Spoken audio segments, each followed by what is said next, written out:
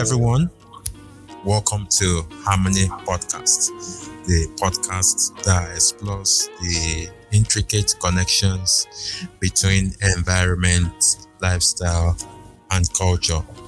My name is Olaoluwa Adetula, and I'm happy to be hosting my great brother today in person of Khalil Waji. Welcome, Khalil. Hi, Ola. Thank you very much. It's a real privilege to join you. Thank you so for the much. Harmony Podcast. I've been following you online, and this is really terrific. I'm glad to be here. Thank you so much. Okay, today we'll be talking about integrated landscape management. So this is a critical topic of discussion right now, especially in Africa, where we need people to take responsibility for the environment. And for me personally, this is very important, and that is why we have Khalil on the show. He's a professional in this field and is ready to give us great insights as far as integrated landscape management is concerned. Khalil, welcome once again. Thanks so much, Ola. Really excited to be here. Okay, please can you give us a quick background of yourself, what you do, very quickly? Sure. Yeah. Thanks. Well, Ola, first let me just say I just saw online that you've won a very prestigious award on the excellent actions for global youth development. So just to say, very well deserved and best of luck. Congratulations. Thank you so much. Of course. So yeah, my name is Khalil Waji, as you introduced me. I'm the deputy coordinator of a program called Landscapes for Our Future, which is run by the Center for International Forestry Research and World Agroforestry, C4ICRAF, a bit of a long name for the moment, based here in Nairobi, but we're actually a group of scientists and implementers in 5 or 6 different countries around the world. Our program's comprised of 22 different projects in 20 different countries. Some of these are actually transboundary projects, so they're actually conservation areas or landscapes which actually border or are cross-border of political boundaries as well. So with C4ICRAF, I help to coordinate what we call the central component, which is a support facility, a knowledge exchange hub, which sits right in the middle of these 22 different projects. So we don't implement any of the ILM projects specifically, but our role is actually to learn lessons from the implementation and to provide knowledge exchange and capacity development for these project implementers who are really trying to implement ILM in various different contexts around the world. So that's really quickly the professional side. Other than that, I'm very happy to have just moved back to Nairobi about 2 years ago. I'm born in Nairobi, Wow. Grew up in Canada, and an avid bird watcher and a lover of sports. So glad to join you all today. Wow, that's amazing. You have a great journey, I must say. And to provide a bit of more context, I can say I've been following you from the days of IFSA. I happen to be a former IFSA LC president in one of the institutions here in Nigeria. So I've followed you from the days of IFSA, FAO and the likes. Yeah, happy to meet you again. Yes, of course. Former IFSA colleagues. Yes, IFSA, obviously the International Forestry Students Association. So I think once an IFSA alum, we're always part of that network. So hopefully we have some students who are listening today as well. Thank you so much. All right, let us dive into the conversation proper. For the integrated landscape management, I know a lot of people might not be aware of what it is. Tell us about the concept of integrated landscape management. Can you tell us what it's about for people who are not aware? Yeah, certainly. And I think maybe before I answer, I'll just sort of caveat my responses by saying that, I myself come from a biophysical lens. I'm a trained soil scientist and a trained forester, at least in formal training. So I've been very privileged over the last 2.5 years to work at C4ICRAF and ruminate on this idea of an integrated landscape management approach with our team. So, much of my ideas and many of my responses really are the brainchild of my mentor, Dr. Kim Geheb at C40Craft, and really have come out of, or let's say emerged around great debate discussion with my team, Dom LaRue and Mika Bourne. So just to say that, these responses are part of a larger discussion, and I invite everyone who's listening also to share their thoughts. But back to your question, Ola, on really what is ILM, or Integrated Landscape Management. I think put simply, it's a way of seeing land and it's a way of governing land. So, I mentioned our LFF project or program has 22 different projects around the world. Many of the practitioners that we work with stem from that biophysical sphere or that biophysical lens. And I think what we see is a tendency to be biased towards that biophysical aspects. I think, of course, these are critically important. But when we say ILM, most of the focus with our practitioners tends to go to the word landscapes, right? How we define the biophysical realms, the streams, the forest boundaries, the soil. And these are all, of course, very critical. But our focus has been to I think, realign, or let's say change the dialogue towards the first word of ILM, which is integration. And so principally when we say integrated landscape management, it's this emphasis rather towards the human drivers and to the human behaviors that actually create environmental degradation. So my mentor Kim often says it's quite simple, but it's incredible how much it's actually lost on project implementation, that the landscape doesn't destroy itself, right? It's the landscape and the poly crisis we face, whether that be biodiversity and climate, or a result of human behaviors. Yet what we find in the actual project domain is that most of the emphasis is placed on that biophysical aspect. Tree planting, soil restoration, and again, I want to say these are all vital, that they're absolutely critical. But if we want to make long-term change, we need to focus on the human behaviors that underpin the destruction of our landscapes. And so really, we define ILM as that integration component, and that recognition that a landscape is actually much more than the biophysical boundaries, but it's a complex, integrated socioeconomic system, right? Yeah. And so it's not just seeing the resources, but it's seeing the stakeholders within them. It's acknowledging the power dynamics between them. And really, ILM then, as a result, is a process, right? Or practicing ILM is a process. And what we propose is a series of steps that can be taken by landscape leaders that help to identify and address the various behaviors of the actors within that landscape, and fundamentally to manage the different claims on the landscape. Wow, this is profound, I must say. You said something which is important for me and also key. You talked about human behavior, and I think it's really, really important. We cannot take away how humans behave as far as the management of the landscape is concerned. So thank you so much for that, Khaled. Okay, let us move on now. Can you tell us some of the key benefits of integrated landscape management? So what are the benefits? Yeah, no, and I mean that's a great. Maybe continuing on the train of thought from the first question. I think if we agree that a landscape, and we speak about forests and we speak about grasslands, agricultural landscapes, or even if we zoom out to a watershed level. By virtue of this approach, we actually understand that these landscapes are indeed systems, right? And so we see these landscapes and these systems as a set of things. And so what ILM and what our approach to integrated landscape management tries to pay attention to is the relationship between these key aspects within a system, right? And we understand that these different components of a system are integrated. And when we observe them, we actually observe different patterns of behavior, right? And those patterns could be destruction, it could be efficiency, it could be productivity. There are many things that come out of observing the system. So what we've developed as an ILM approach is a framework with 6 dimensions to implement ILM. Just to give you a quick flavor, some of these aspects or ingredients are multi-stakeholder fora, right? Creating spaces for dialogue and decision-making. We tend to emphasize iterative and adaptive management, right? Being nimble-footed and flexible in how we approach the system. Stakeholder identification, uniting these stakeholders around a common vision. And then although overemphasized, we find still not forgetting that the technical solutions and the biophysical aspects are obviously critical, that we need to get the biophysical part correct as well.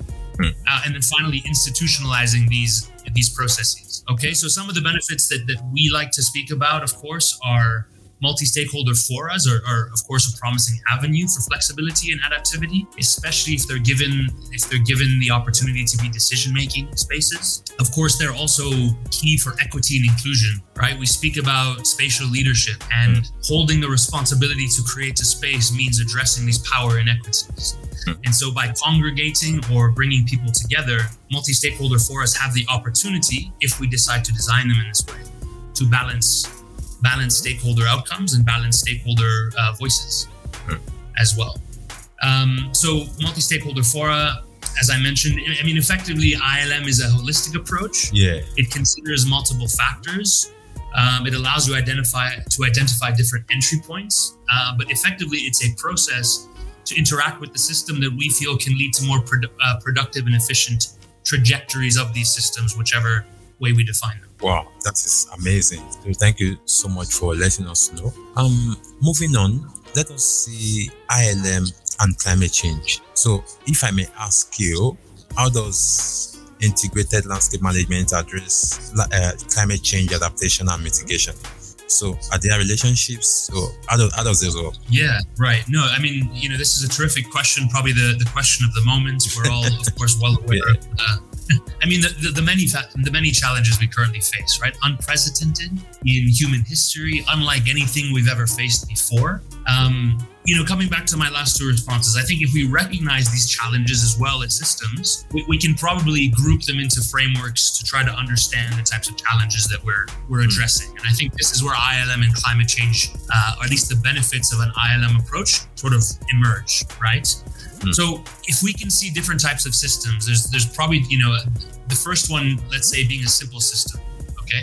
And we could imagine that as a cake recipe, or let's say a jollof recipe for the Nigerians and West Africans. Yeah, maybe a little bit more complex than a cake recipe. But if your grandmother gives you a recipe from experience and using a blueprint approach, okay, you will arrive at an intended outcome, right? If you follow the recipe and put in the spices, mix all the ingredients together, you will likely arrive at a predictable, with very high predictability, a good bowl of jollof or a cake that's relatively good, right? Yeah.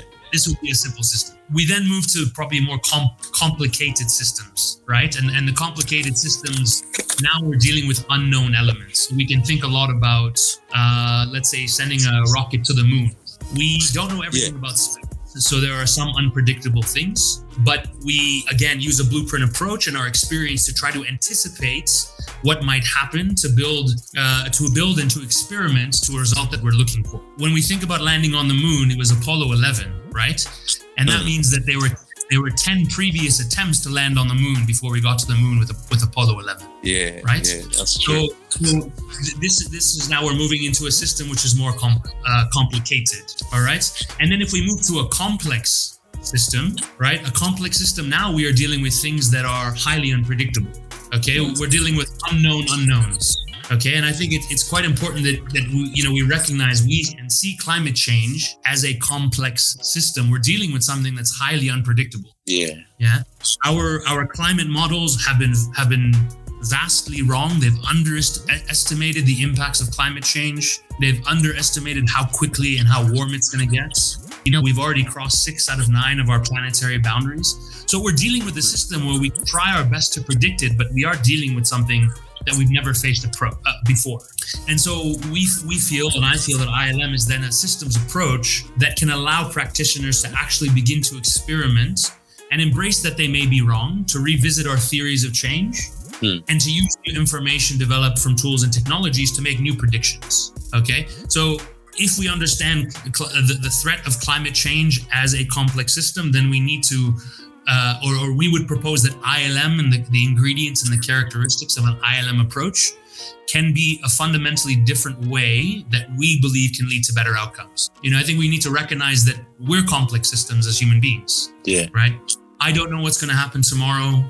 I can try to predict that it'll take me 30 minutes to get to work, but it could be that there's traffic. So on an individual level, we're complex. right? They're complex. That's true. When we multiply that up to 7 billion people, we get magnificent levels of complexity, right? And that's the challenge in changing human behavior. And that's the benefit of using an ILM approach to try to address climate and biodiversity challenges within the landscapes that we rely on. It's an acknowledgement that systems requires a management approach that is different. So we're dealing with a complex system and we need a different management approach to deal with this complexity. Wow. We are dealing with a complex problem.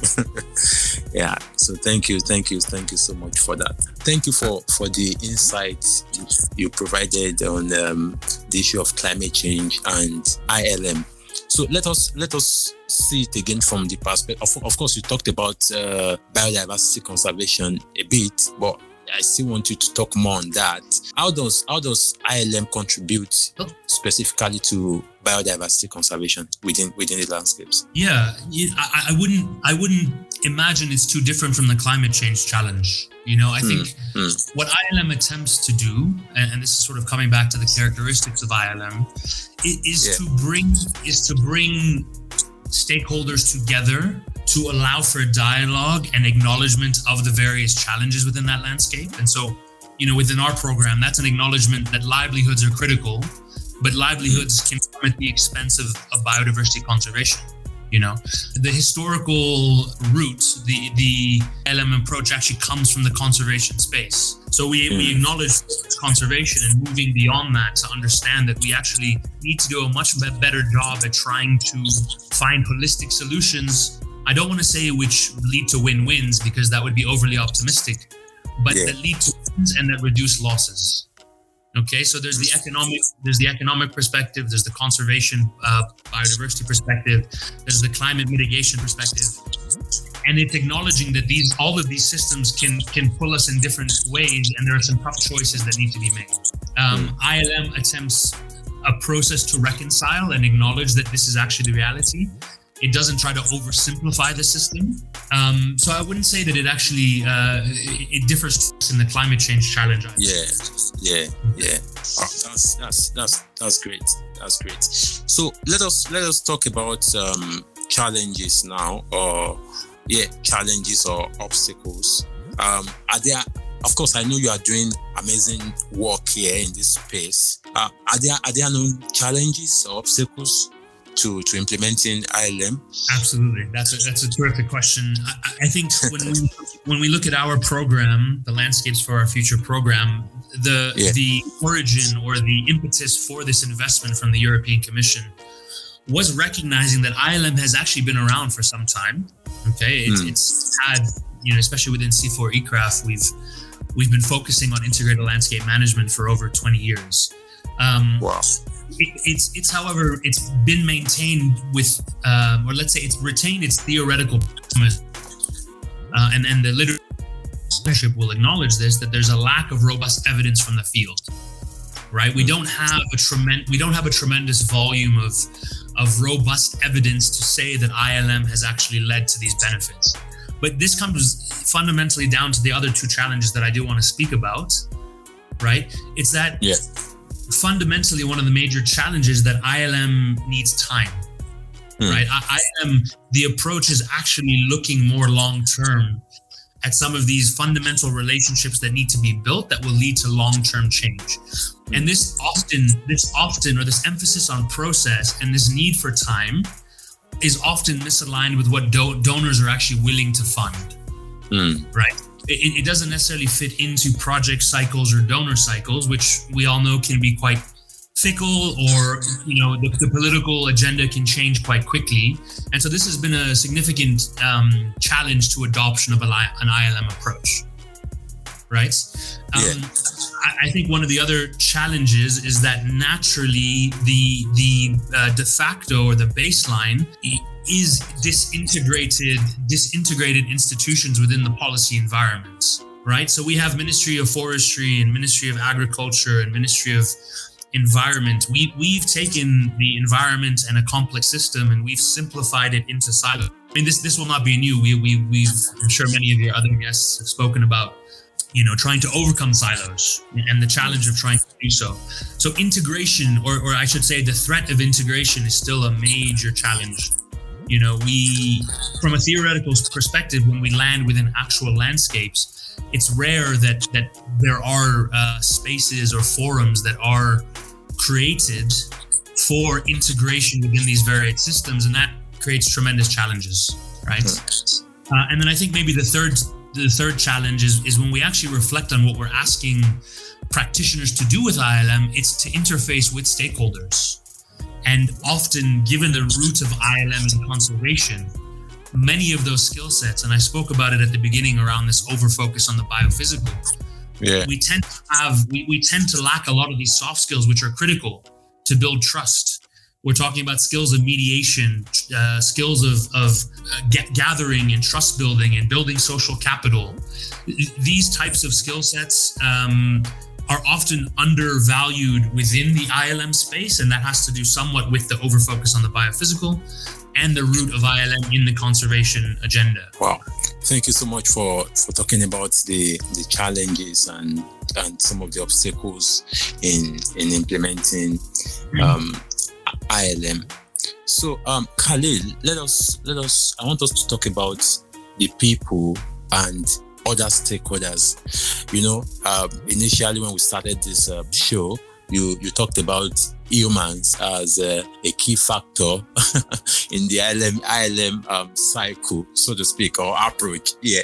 Let me ask you, how can people and other stakeholders get more involved in ILM? I know a lot of people, of course, just like you said, this approach has been around for a long time, but I still feel that some people are not really aware what it is actually. Yeah. So how do you think people, or let me say other stakeholders who are critical contributors in this space, can get more involved in the integrated landscape management initiative? Yeah, no, that's a great question. I think maybe to start, let me propose that they already are practicing an ILM approach. I think we should acknowledge that many of the actors, and I think this has been validated by a lot of the work that we've been doing in our program, many of our already adopting and implementing aspects of ILM. They're already convening multi-stakeholder fora. They may be calling it something different, but they are practicing many of these elements. They are active collaborative management. So I think my first point is that it's critical we don't get bogged down in too much jargon, and rather, if they're acknowledging the complexity of their landscape and there's an agreement by them to address complexity with creativity instead of oversimplifying their system, they're already creating opportunities to push the right levers within the system and allowing for new solutions, right? They're already building social capital, they're already working with their communities, already addressing these and designing spaces to create benefits. So I think publishing and putting out knowledge products online, everything from how to develop a multi-stakeholder fora, a 7-part series. We also have our YouTube channel, which has a number of lectures, a number of demonstrations, a number of opportunities to learn more about some of the key aspects of ILM. Yeah, and this is not just born out of the LFF program, but as I mentioned, C4ICRAF has a long history of implementing landscape approaches or integrated landscape management.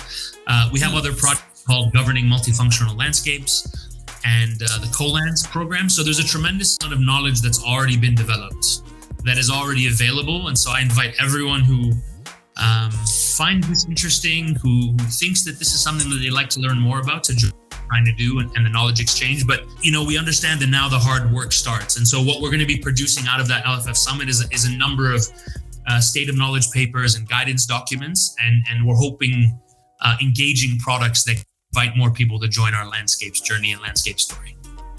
So that's what I'd say on my side of it. Wow, this is amazing. Thank you for share the links with you so that you can share them with your listeners as well, so it's easy for them to access. Yes, I'm going to put on the description of the of this discussion when I'm sharing. Yeah, I mean, this is amazing. Thank you for bringing more insights to what we are talking about today on Harmony Podcast. So, Khalil, before I let you go, what are your final words on this episode? Yeah, I think just to extend, a real show of gratitude towards you, Ola. I think we need to embrace new media types. I myself am a podcast lover, so I find it really exciting to be able to contribute to your podcast. I hope your listeners enjoyed the episode, and I'm very much available to continue to have these dialogues and discussions. So feel free to reach out Definitely. to me. Yeah, sure, I will. I think this is so important. We can't stay stuck in our ways of reports and journal articles. So I think this has been really inspiring for me, and I think even you asking me these questions have forced me to reflect on what's important about this approach. So I just want to say thank you to you. That's all. Thank you so much. It's been an absolute pleasure to have you on this episode of Harmony Podcast, where we talked about integrated landscape management initiative. Thank you once again, Khalil, for joining us. Thanks so much, Ola. Cheers, everyone. All right. Thank you so much to all our listeners. We want to say keep listening to Harmony Podcast, and see you next time. Thank you.